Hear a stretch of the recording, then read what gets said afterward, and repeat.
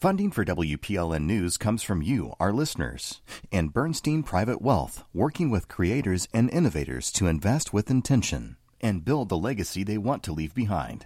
More at Bernstein.com. I'm Khalil Ekulona, and this is Nashville. We have a lot of avid readers here at WPLN. It makes sense, right? We stay up on the news and events that we report to you, and hence, we do a lot of reading. If you happen across senior producer Steve Harush's desk, you'll find basically a mini library. Which reminds me to ask him if he charges late fees. I have a couple books I've borrowed. But in all seriousness, the love of literature has always been strong in Nashville. And since 1989, the Southern Festival of Books have been a big part of that, bringing hundreds of authors and thousands of readers together for free every fall. Later this hour, we'll explore what's in store for this year's event.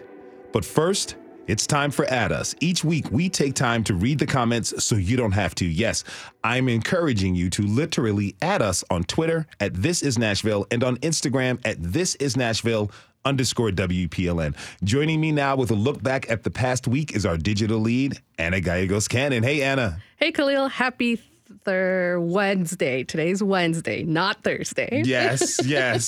You know, okay, so it's obviously you guys have gotten the point. It's the Wednesday and not Thursday. And our show is almost certainly going to be preempted tomorrow by a January 6th congressional hearing. And we can't go a week without doing Add Us, right? Of course not. That's right. So on Monday was Indigenous Peoples Day. And in honor of the day, we re-aired our April episode about Middle Tennessee's native roots. Now, after the show, we got an email from a listener saying that we got something wrong, that, in fact, Indigenous Peoples Day is a federal holiday. Now, we love when our listeners pay attention to the details, but Anna, is this listener right? So I wanted to fact check this, and Indigenous Peoples Day is not a federal holiday, as we said in the episode, but I understand why our listener was confused. So last year, President Biden issued a presidential proclamation recognizing Indigenous Peoples Day, but really only Congress has the ability to create federal holidays. And right now, if anyone's curious, there's actually 2 bills aiming to make Indigenous Peoples Day an actual federal holiday.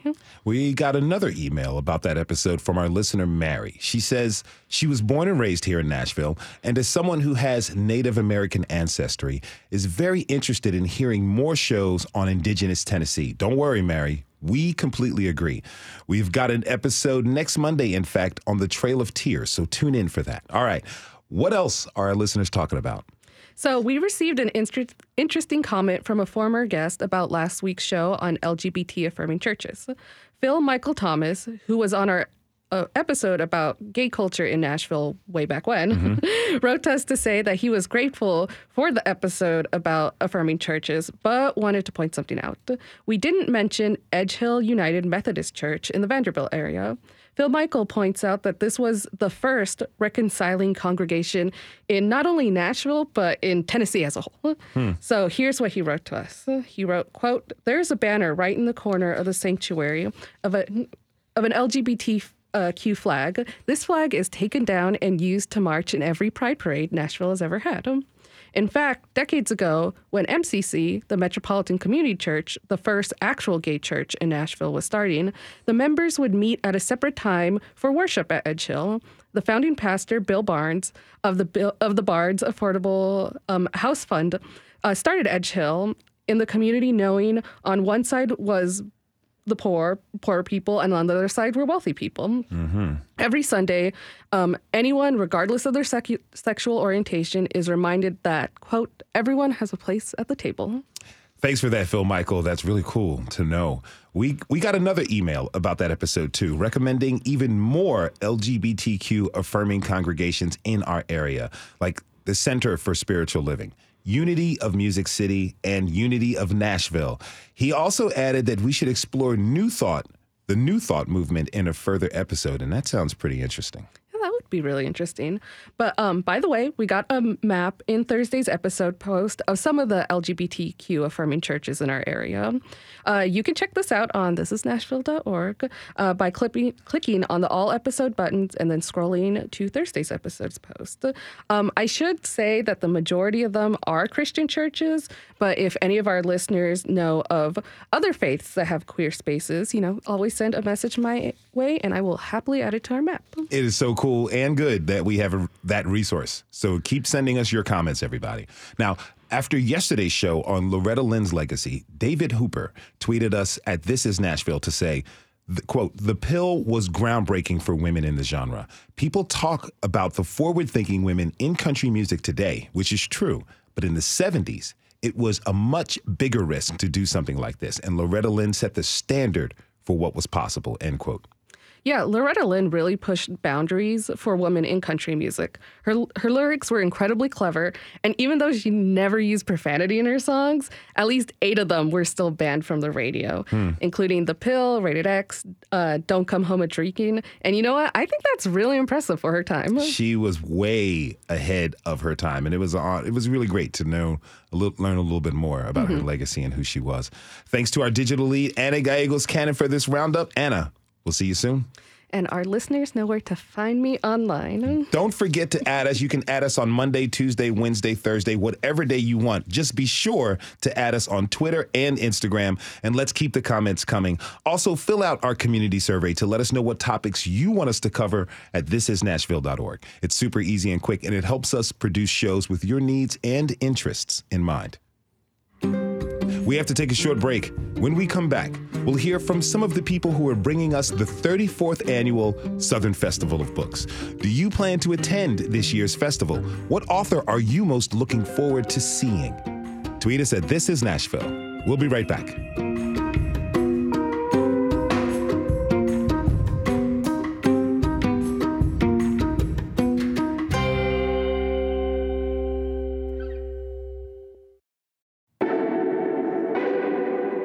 I'm Khalil Ekolona, and this is Nashville.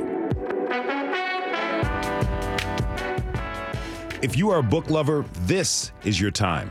Not only do some of the biggest titles come out this time of year in the fall, but it's also the time for the Southern Festival of Books.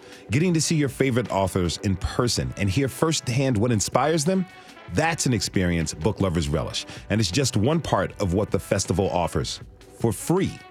To give us the lowdown on what is in store for this year's 34th installment, I'd like to welcome my first guests. Serenity Gerbman is the director of the Southern Festival of Books, a post she's held for 21 years. And Gloria Ballard has been involved with the festival for more than a decade. Serenity, Gloria, thank you so much for joining us. Welcome to This Is Nashville. Thank you. Enjoying being here. Really a pleasure to have you both. Okay, so the festival is back in person for the first time since 2019.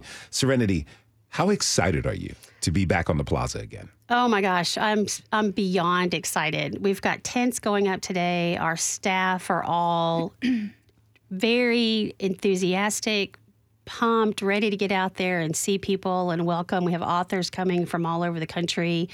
We are fired up for it. So tell me, what have the past 2 years been like as you all have been planning out the festival?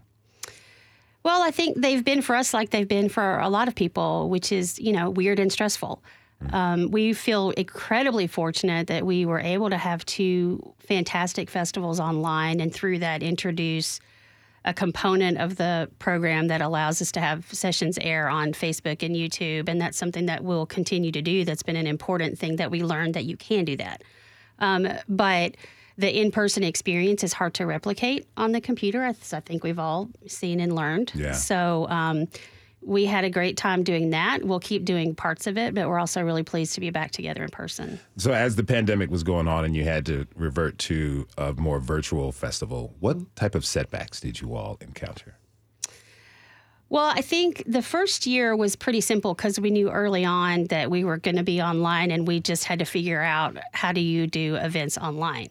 And we were really lucky to get connected with great producers, and we have a great staff member, Patrick Schaffner, who speaks that language really well and got us, in the position to do that successfully.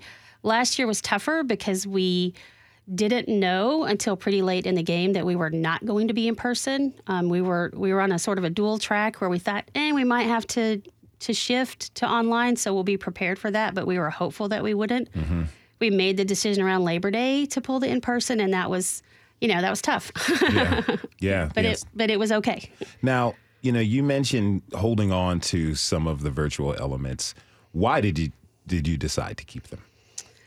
Well, because of the feedback that we got from people who participated and enjoyed them, who, because of, cost or inability to travel or, the need to stay close to home, can't come to downtown Nashville.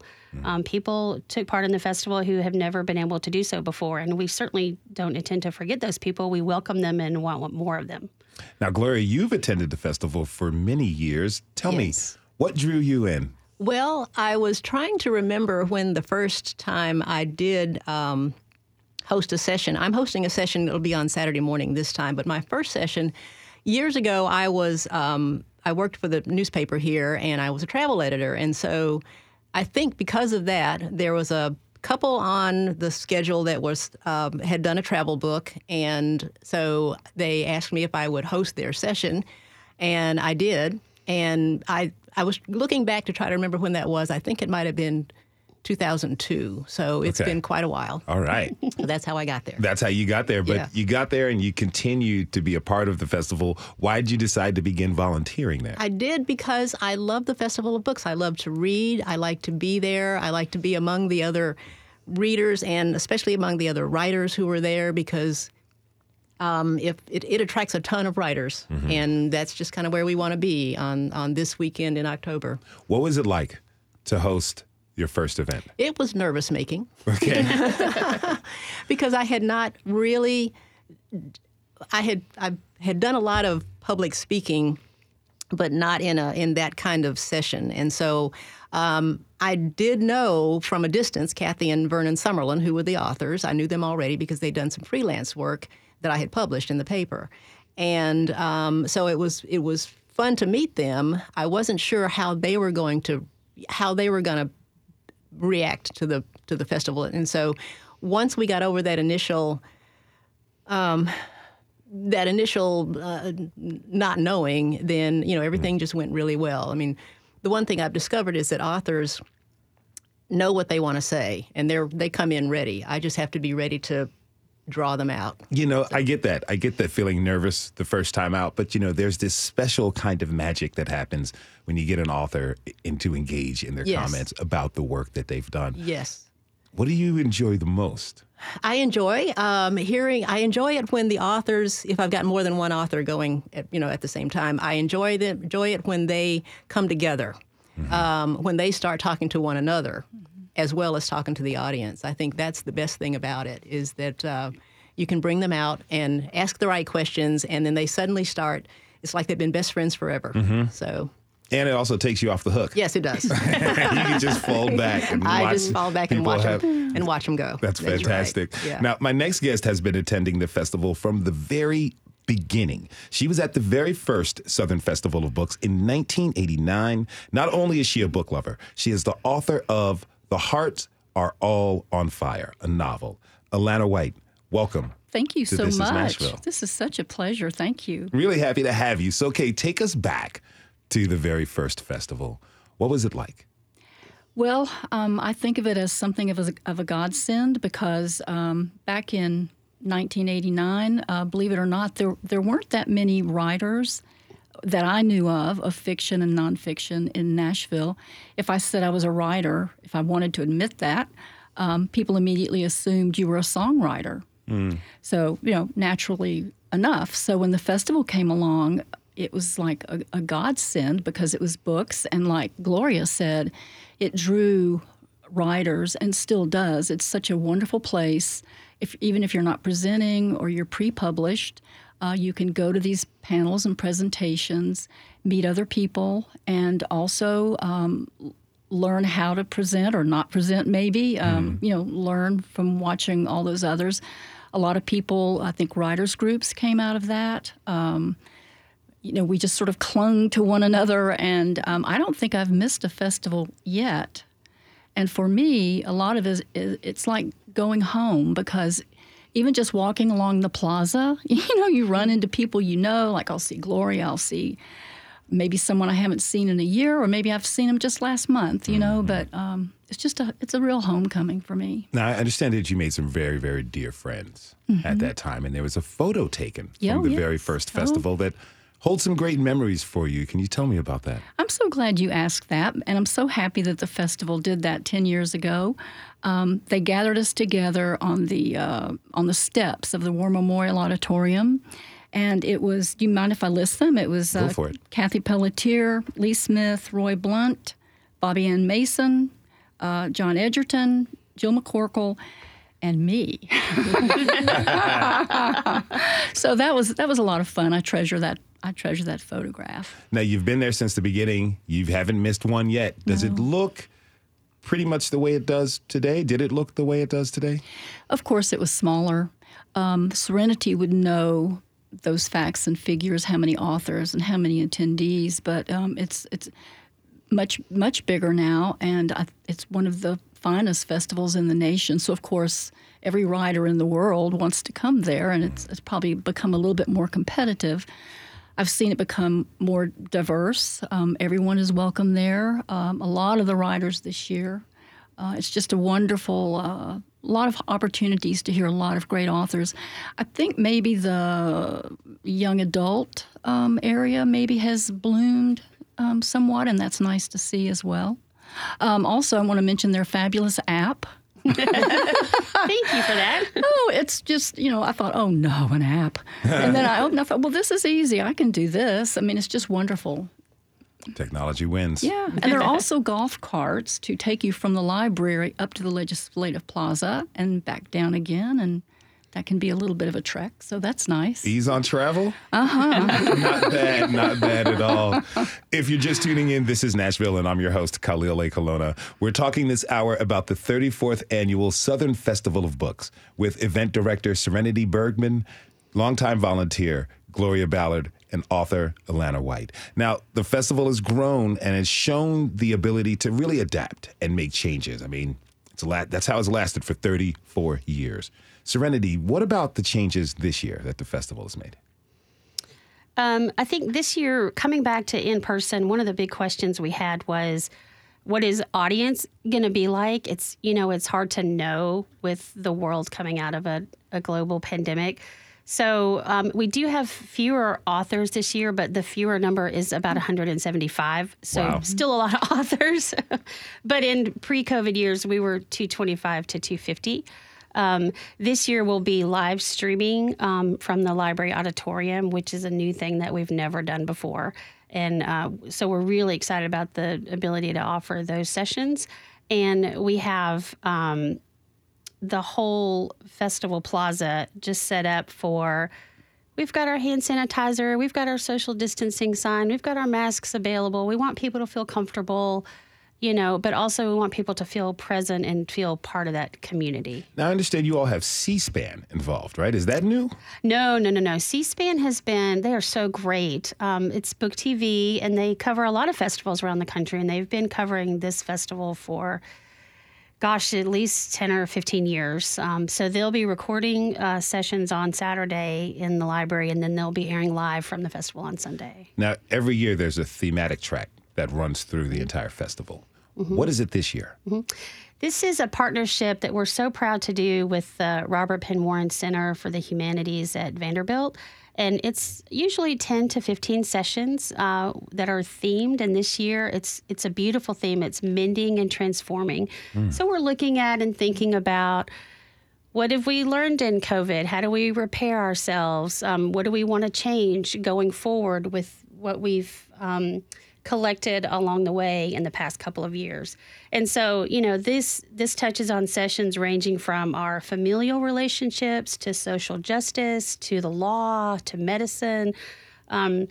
What is our role in changing what we want the world to be going forward post-COVID is really where that goes. Now, Alana mentioned that you all have become much more diverse over the years. Can you talk about your approach to that?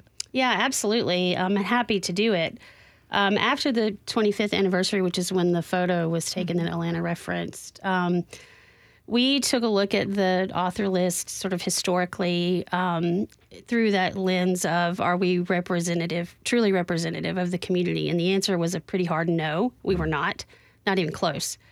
So since then, we've prioritized making sure that we are not just relying on what comes across, our desks that's offered from major publishers, but looking for opportunities to reflect the whole community.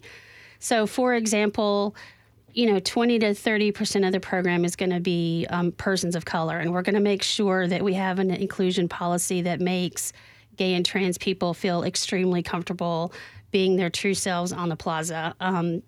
We don't have a huge budget for supporting authors. We're really dependent upon tours for who comes to the festival, but with the funds that we do have, we make sure that we have inclusivity as a high priority there as well. Now, Gloria, given your history with the event, you've been there more than a decade. What are your favorite sessions that you've attended or hosted?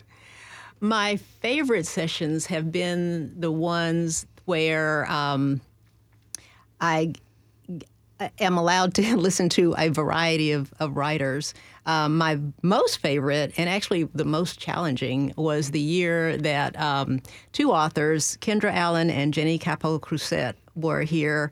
Not only there was some controversy around Janine's book, and so there was that going on. And also, it was the first year and the only year so far that I've done a live C-SPAN thing. Okay. So I had the two authors, I had the live C-SPAN. I was a little nervous. Something else was going on, and it went off just fine because the two authors really, it's like they became best friends by the end of that session. So I was thinking, oh, okay, it's over, good. But it was great. But I've also enjoyed some others. I've had two sessions where I have talked about Eudora Welty's gardens. I'm a gardener, and we've had two authors that focus on her letters and her gardens.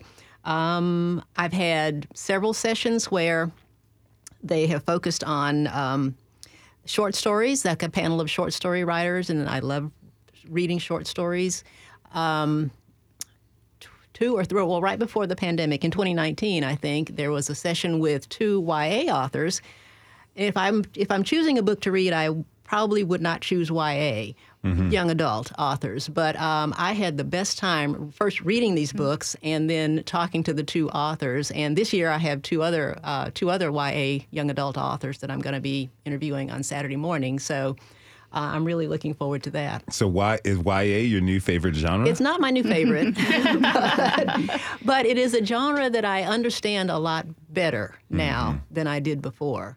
Because, what I see is that they're very, very unafraid to present life as the way it is right now. And they are, they're amazing writers. I mean, the YA authors can just really, they go there. And it's fun to see. It's good to see that. So, yeah. I hear that a lot of YA audience is not really exactly very young. Alanna, is that right? Right. No. In fact, a lot of adults read young adult fiction because many times the protagonist will be late teens, early 20s, or whatever. A lot of really good historical YAs being done right now, like The Light in Hidden Places by Sharon Cameron, who's going to be at the festival. She's just wonderful. And I know my adult book club just had a wonderful time with her. She came and presented to us. So, yeah, that's the thing about the festival, too, is you make a lot of discoveries.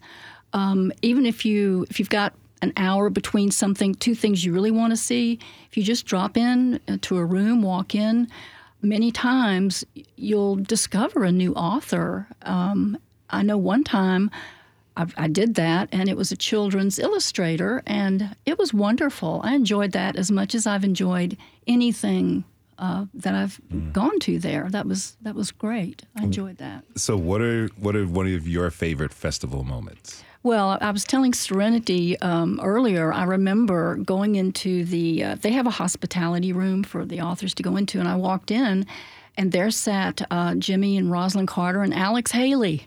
Wow. I walked into a dream. And she told me that was 1989, so here we are kind of full circle. I remember getting up my courage and walking up to Charles Frazier, who wrote Coal Mountain on the plaza one day, and he was such a gentleman, so kind, so nice. We took a photo. So they're just wonderful moments like that. Now, Serenity, I also heard reading somewhere that Justice Sotomayor showed up. Yeah. She did, yes. That was such a great, beautiful event. I think it was 2018. We were incredibly fortunate to have her. She appeared in War Memorial Auditorium. We gave away 500 books in conjunction with that. That was underwritten by a very generous donor. So when we're able to have opportunities like that where you see all generations, whole families come out and just you know that they're experiencing a magical moment, it means something's very special. What's one of your most memorable special moments? So this is really going to date me, but and it was probably my first or second year, and I was tasked with walking the writer Horton Foote, who is probably best known now as the Oscar-winning writer of the screenplay for the movie To Kill a Mockingbird. He is also a really famous playwright. And he was at the festival, and I just had to move him from, point A to point B. It took about 10 minutes, and he was probably 80 then. He was elderly, and I was super, busy, hot and sweaty, 10,000 things to do. And I walked into the lobby of the hotel, and he was just sitting in the chair there, and he had this just real calming, some people just make you feel calm and at ease, and he had that kind of a presence to him. And we, took a little walk down to the library and delivered him where he was meant to be. And I've remembered it ever since. 10 minutes. It was great. 10 minutes. Did you talk, or was it a walk in silence? No. We talked. He was very chatty. He wanted to know all about the festival and about the town and, where to eat and that kind of thing. And, just regular chit chat, nothing special, but definitely a very special person. I like that presence that can just change your entire day and perspective, apparently. Right. Yes, for sure. So we know there's a lot of books and authors. What else can folks expect? I'm so glad you asked this question because I love talking about this and we don't get asked it a lot. So the festival is called a festival for a reason. It's a celebration. So we have great food trucks. We have a beer garden with Yazoo and Bearded Iris, which they generously donate to us. We have about 50 to 60 vendor booths on the plaza where you can shop books and book-related things and talk to people from local nonprofits. We have headquarters where you can buy merch. We have a whole children's area down in Church Street Park. That Turnip Green Reuse and the Nashville Downtown Partnership are spearheading activities and fun things down there. We have a music stage. You can't do Nashville without great music. It goes all weekend. It's completely free. You come out, have a beer, eat from a food truck, listen to great music. We have a performing arts stage. Same thing. Nashville Shakespeare Festival, Southern Word, other groups will be performing.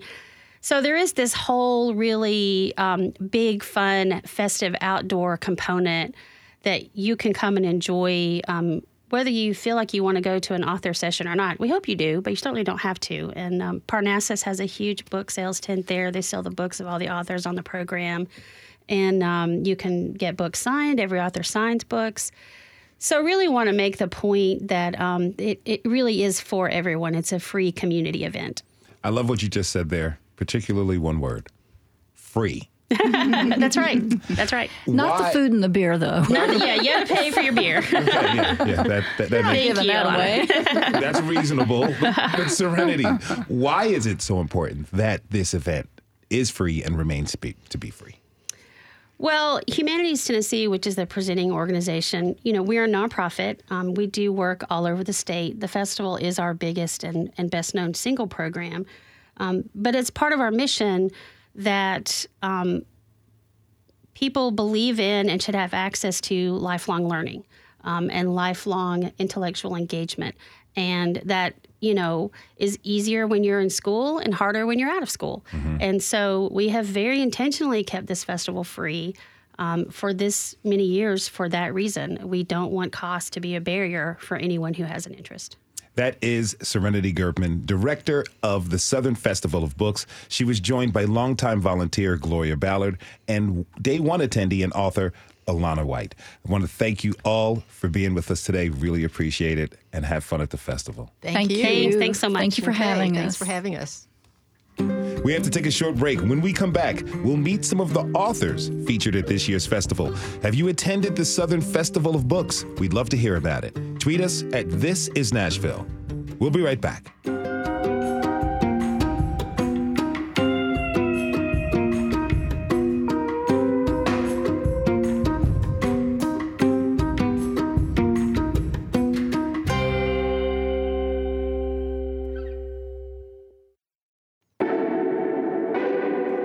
I'm Khalil A. Colonna, and this is Nashville. Friday marks the first day of the 34th Annual Southern Festival of Books.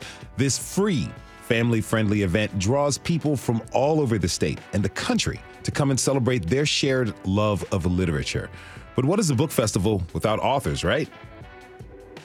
My next guests have their work featured at this year's festival. Francesca Royster is the author of Black Country Music, Listening for Revolutions. She is joined by poet and Vanderbilt professor Major Jackson, author of a new book, A Beat Beyond. Francesca, Major, welcome to This Is Nashville. Thanks for being with us today.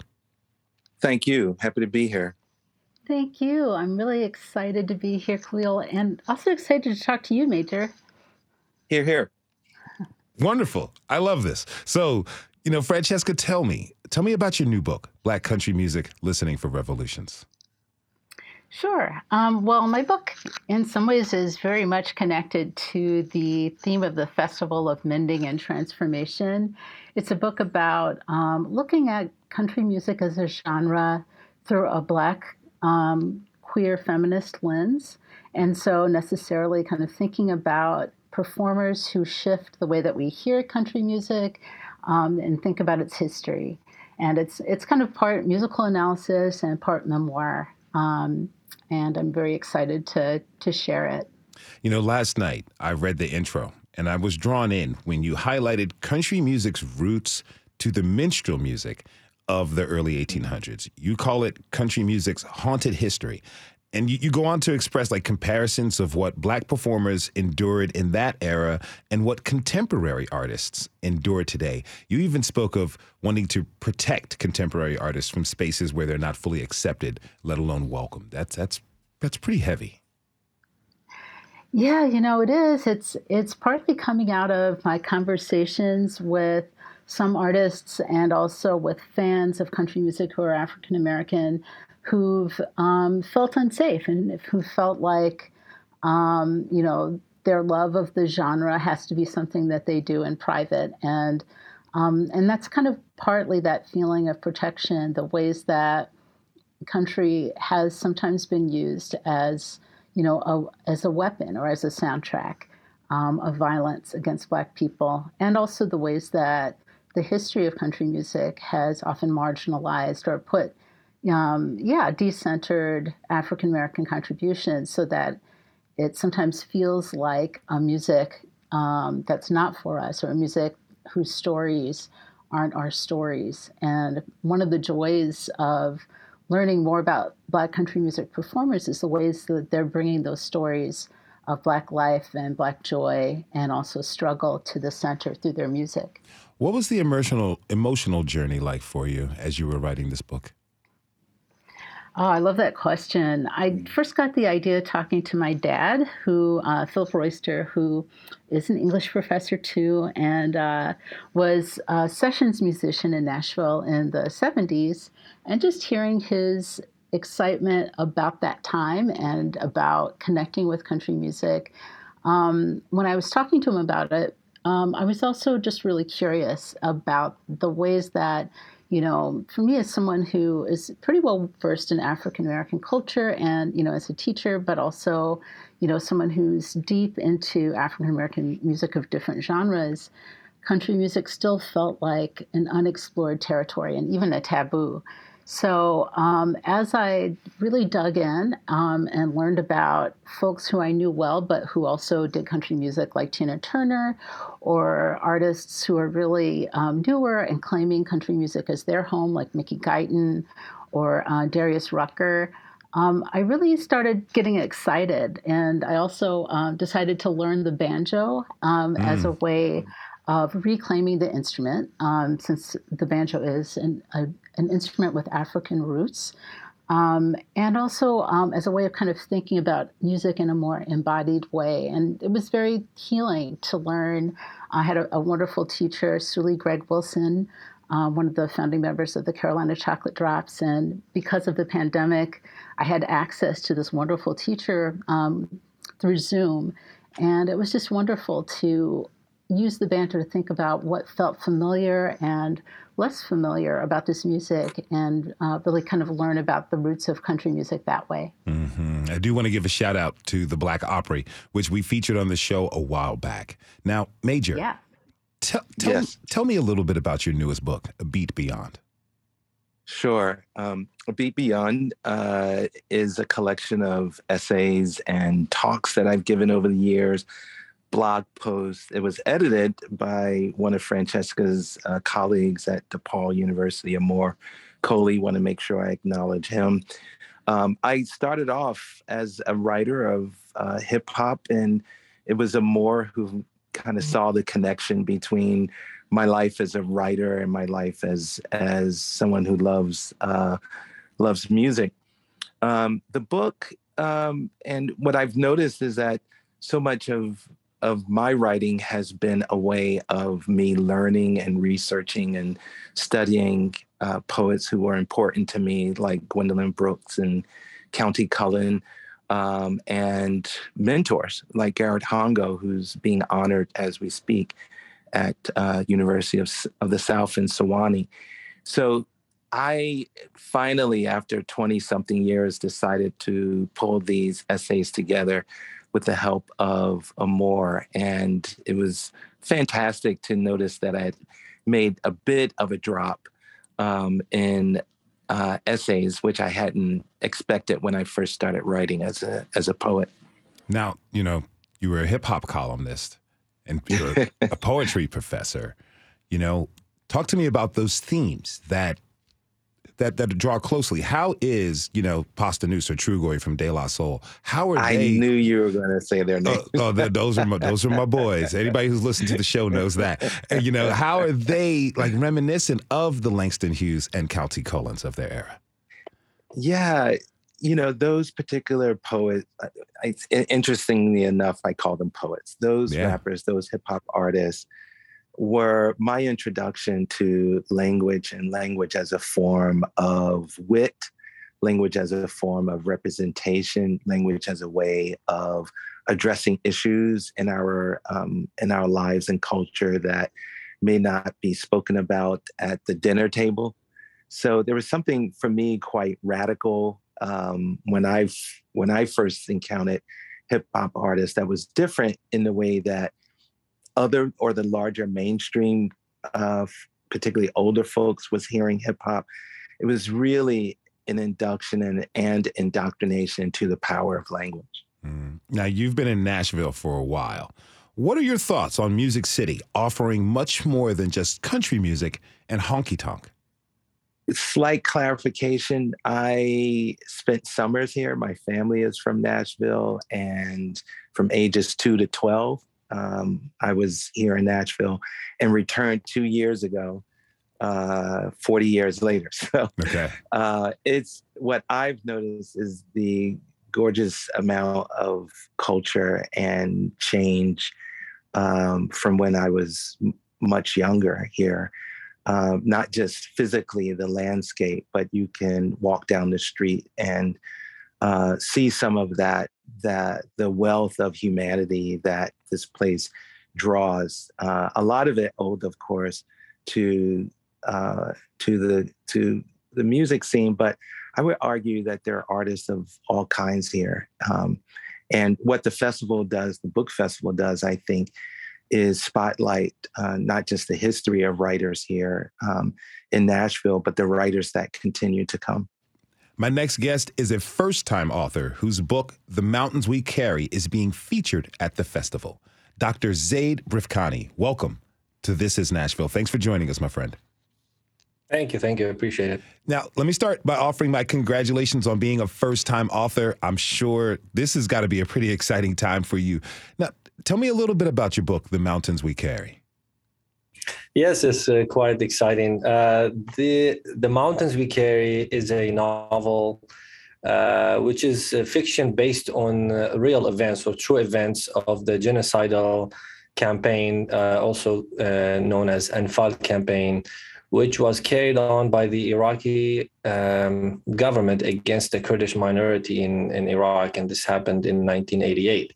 So this novel tells the story of a Kurdish family that is separated and torn apart during the genocide. And there's three main characters, and each character tells their story from their side, from their perspective. But the main character, Azad, who is a young Kurd who insists on staying in the city of Duhok to study and reach his goal of studying English and going to college. And when this genocide takes place, he's separated from his mother, two sisters, and from his fiance in the village. So this novel tells their story across borders and concentration camps, and also in refugee camps in Turkey. Also, a lot of loss and tragedy that happens to them in Iran, until the surviving people or members of this family reach the United States, and specifically in Nashville. So it tells the story and the struggle of the Kurdish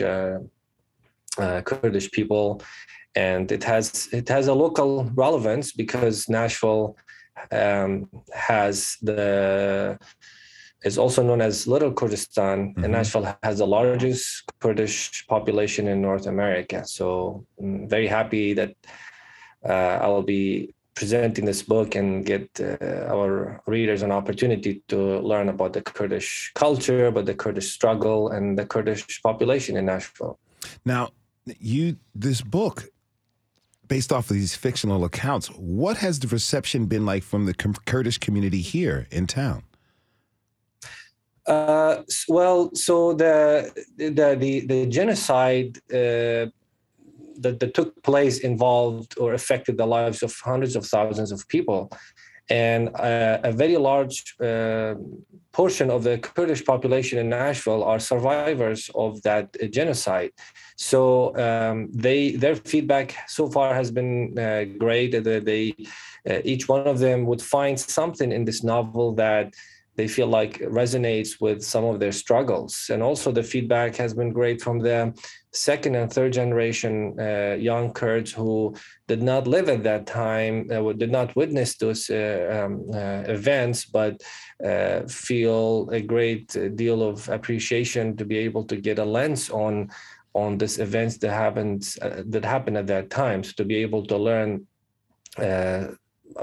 parts of their history and the struggle of the Kurdish nation, and also, all the non-Kurds and the friends of the Kurds who are interested in learning about the Kurdish history and the culture and the struggle.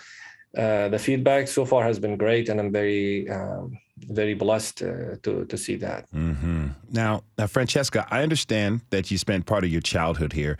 Tell me, what does it mean for you to discuss this book here in Nashville?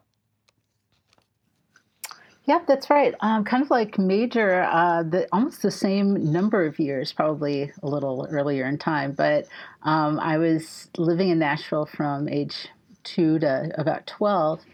And being here, I think, is so exciting, kind of being part of this particular festival. My mom worked at the Nashville Public Library back in the day for Read and Rap, which was this community center that came out of the Nashville Public Library. So I'm just really excited to be a part of the community, but also, thinking about, of course, the ways that Nashville as, Music City has these dominant, the dominant role of country music, and really kind of talking to people who care about country music and also who care about Black life and maybe bringing those things together. While I'm here, I really want to go to the Jefferson Street Sound Museum and really think about those efforts to memorialize Black music making, along Jefferson Street as well, and kind of think about that in reference to my own work. So, so I'm very excited to be in Nashville and also at the fest particularly. Now, Major, I understand that you proclaimed that you will never move to a city that doesn't have a book festival. Is that right? Yeah, that's true. I think it's partially my huge belief in the fact that book festivals, in a way, underscore values of exchange and dialogue, which I think are important in a democracy. And I think a book festival says a lot about community and receptivity. It says a lot about how we value storytelling, how we value poems and essays. And hopefully this filters out into other areas of our lives. I also say that because so many of my friends I get to reunion with when we see each other at book festivals like Southern Festival of the Book. So it's wonderful. Now, as Zaid, you mentioned that many people in the Kurdish community are familiar with the events of the Anfal campaign, but people they're responding to your book. So tell me, what do you think is special about books as a way of conveying stories? We got about a minute and a half left. Yes. One of the biggest things that reading teaches us is, teach us to be humble and force us to sit down and program ourselves to be able to listen to something. And no matter what perspective we have, to be able to listen to the other side in a quiet way. And that's what the reading offers us in a world that is full of noise and full of hate, that to be able to sit down and listen to a voice on the other side. And I think that is very important for us to connect with each other, especially in a great city like Nashville that is experiencing a great deal of diversity and growth. And I'm just very excited to be part of this festival and look forward to meeting everybody there. What are you hoping for? This is your first festival, your first book. What are you hoping for? Yes, I really would like to be able to get out the voice of the Kurds out there, that we are part of the fabric of this great country, of this great city, and that I would like for people to know the Kurds are as not just a minority that has been oppressed, but also as people with great history and culture and contribution to society and humanity. And that despite these genocides, we are not just victims, but rather we are survivors. Mm-hmm. And that is an important message to deliver to people, and so we can all carry each other through these difficult times. That is Dr. Zaid Rifkhani. He was joined by Francesca Royster and Major Jackson. All three will be appearing at this year's Southern Festival of the Books. Thank you so much for being with us today. Really appreciate it. The 34th Annual Southern Festival of Books begins this Friday, October 14th at noon, and runs through the weekend at Nashville Public Library, War Memorial Auditorium, and War Memorial Plaza. As you've heard earlier this hour, the festival isn't just for Southern writers, but we do want to let you know about some of the Nashville authors who will be there. That list includes Margot Price, Mary Laura Philpott, Ruta Sepetys, Joy Jordan Lake, Andrew Moranis, Lisa Dordal, Jill Anderson, Helene Dunbar, Jessica Young, Kristen Tubb, Erica Waters, Roy Heron, R.J. Jacobs, James Hobler, and that's not even all of them. We also want to give a special shout out to some of the festival authors who have been guests on this show. Dr. Alex Jahangir, Nashville's former COVID task force leader, is the author of Hotspot, a doctor's diary from the pandemic. Aaron Dieterwolf is co-author of Mastodons to Mississippians, Adventures in Nashville's Deep Past. Marissa R. Moss is the author of Her Country, How Women of Country Music Became the Successes They Were Never Supposed to Be. And Becca Andrews is the author of No Choice, The Destruction of Roe v. Wade and the Fight to Protect a Fundamental American Right. We got links to the full author list and festival schedule on the web post for this episode at thisisnashville.org. We want to thank everyone who tuned in this hour. Tomorrow, the latest January 6th congressional hearing will preempt our show, but don't worry, we'll be back live on Friday. Same time, same place. This is Nashville is a production of WPLN News and Nashville Public Radio. Listen back at thisisnashville.org or wherever you get your podcasts. Our producers are Steve Harouche and Rose Gilbert. Our digital lead is Anna Gallegos-Cannon. Michaela Elias is our technical director. Our executive producer is Andrea Tuthope. Shout out to our intern, Tori Hoover, the masterminds behind our theme music, Olarange and Namir Blade. Special thanks to Nancy Floyd. The conversation doesn't end here. Tweet us at This Is Nashville. Find us on Instagram and tell us what you want from our show by filling out our quick survey online. This is Nashville. I'm Khalil Ekulona. We'll see you tomorrow, everybody. And be good to each other.